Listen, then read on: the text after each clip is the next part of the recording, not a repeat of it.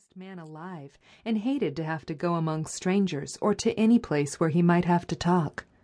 Matthew, dressed up with a white collar and driving in a buggy, was something that didn't happen often. Mrs. Rachel, ponder as she might, could make nothing of it, and her afternoon's enjoyment was spoiled. "I'll just step over to Green Gables after tea and find out from Marilla where he's gone and why," the worthy woman finally concluded. "He doesn't generally go to town this time of year, and he never visits. If he'd run out of turnip seed, he wouldn't dress up and take the buggy to go for more. He wasn't driving fast enough to be going for the doctor, yet something must have happened since last night to start him off. I'm clean puzzled, that's what, and I won't know a minute's peace of mind or conscience until I know what has taken Matthew Cuthbert out of Avonlea today."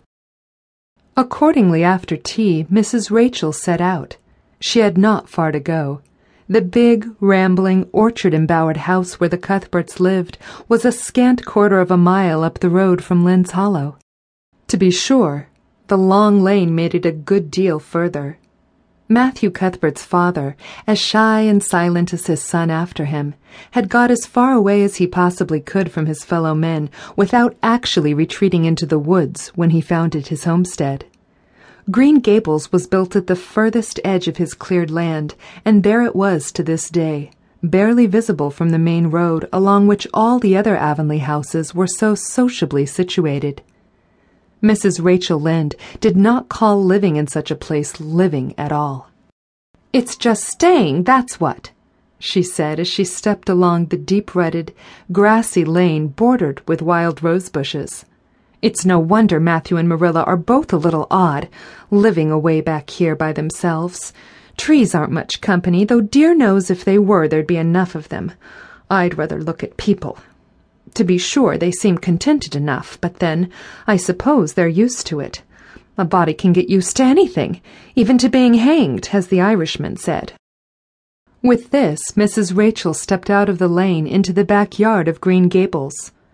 Very green and neat and precise was that yard, set about on one side with great patriarchal willows, and on the other with prim Lombardies.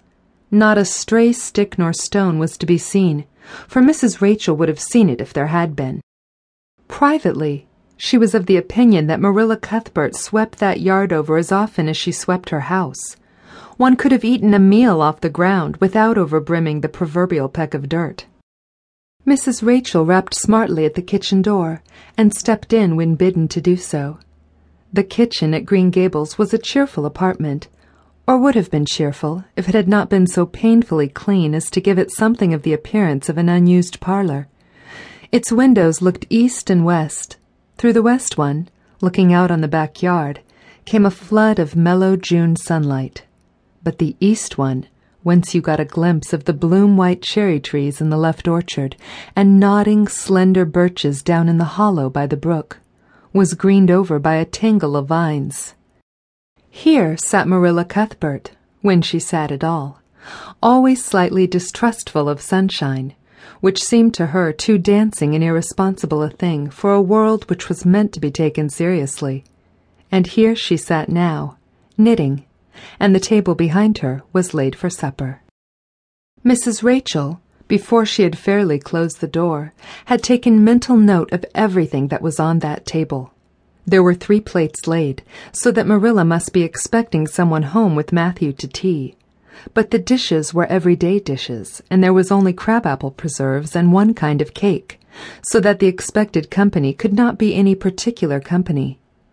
Yet what of Matthew's white collar and the sorrel mare?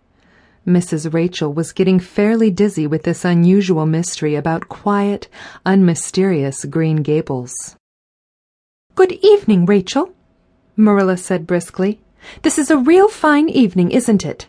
Won't you sit down? How are all your folks?"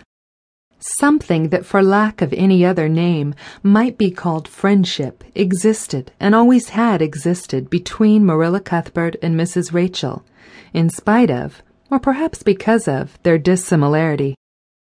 Marilla was a tall, thin woman, with angles and without curves. Her dark hair showed some gray streaks, and was always twisted up in a hard little knot behind, with 2 wire hairpins stuck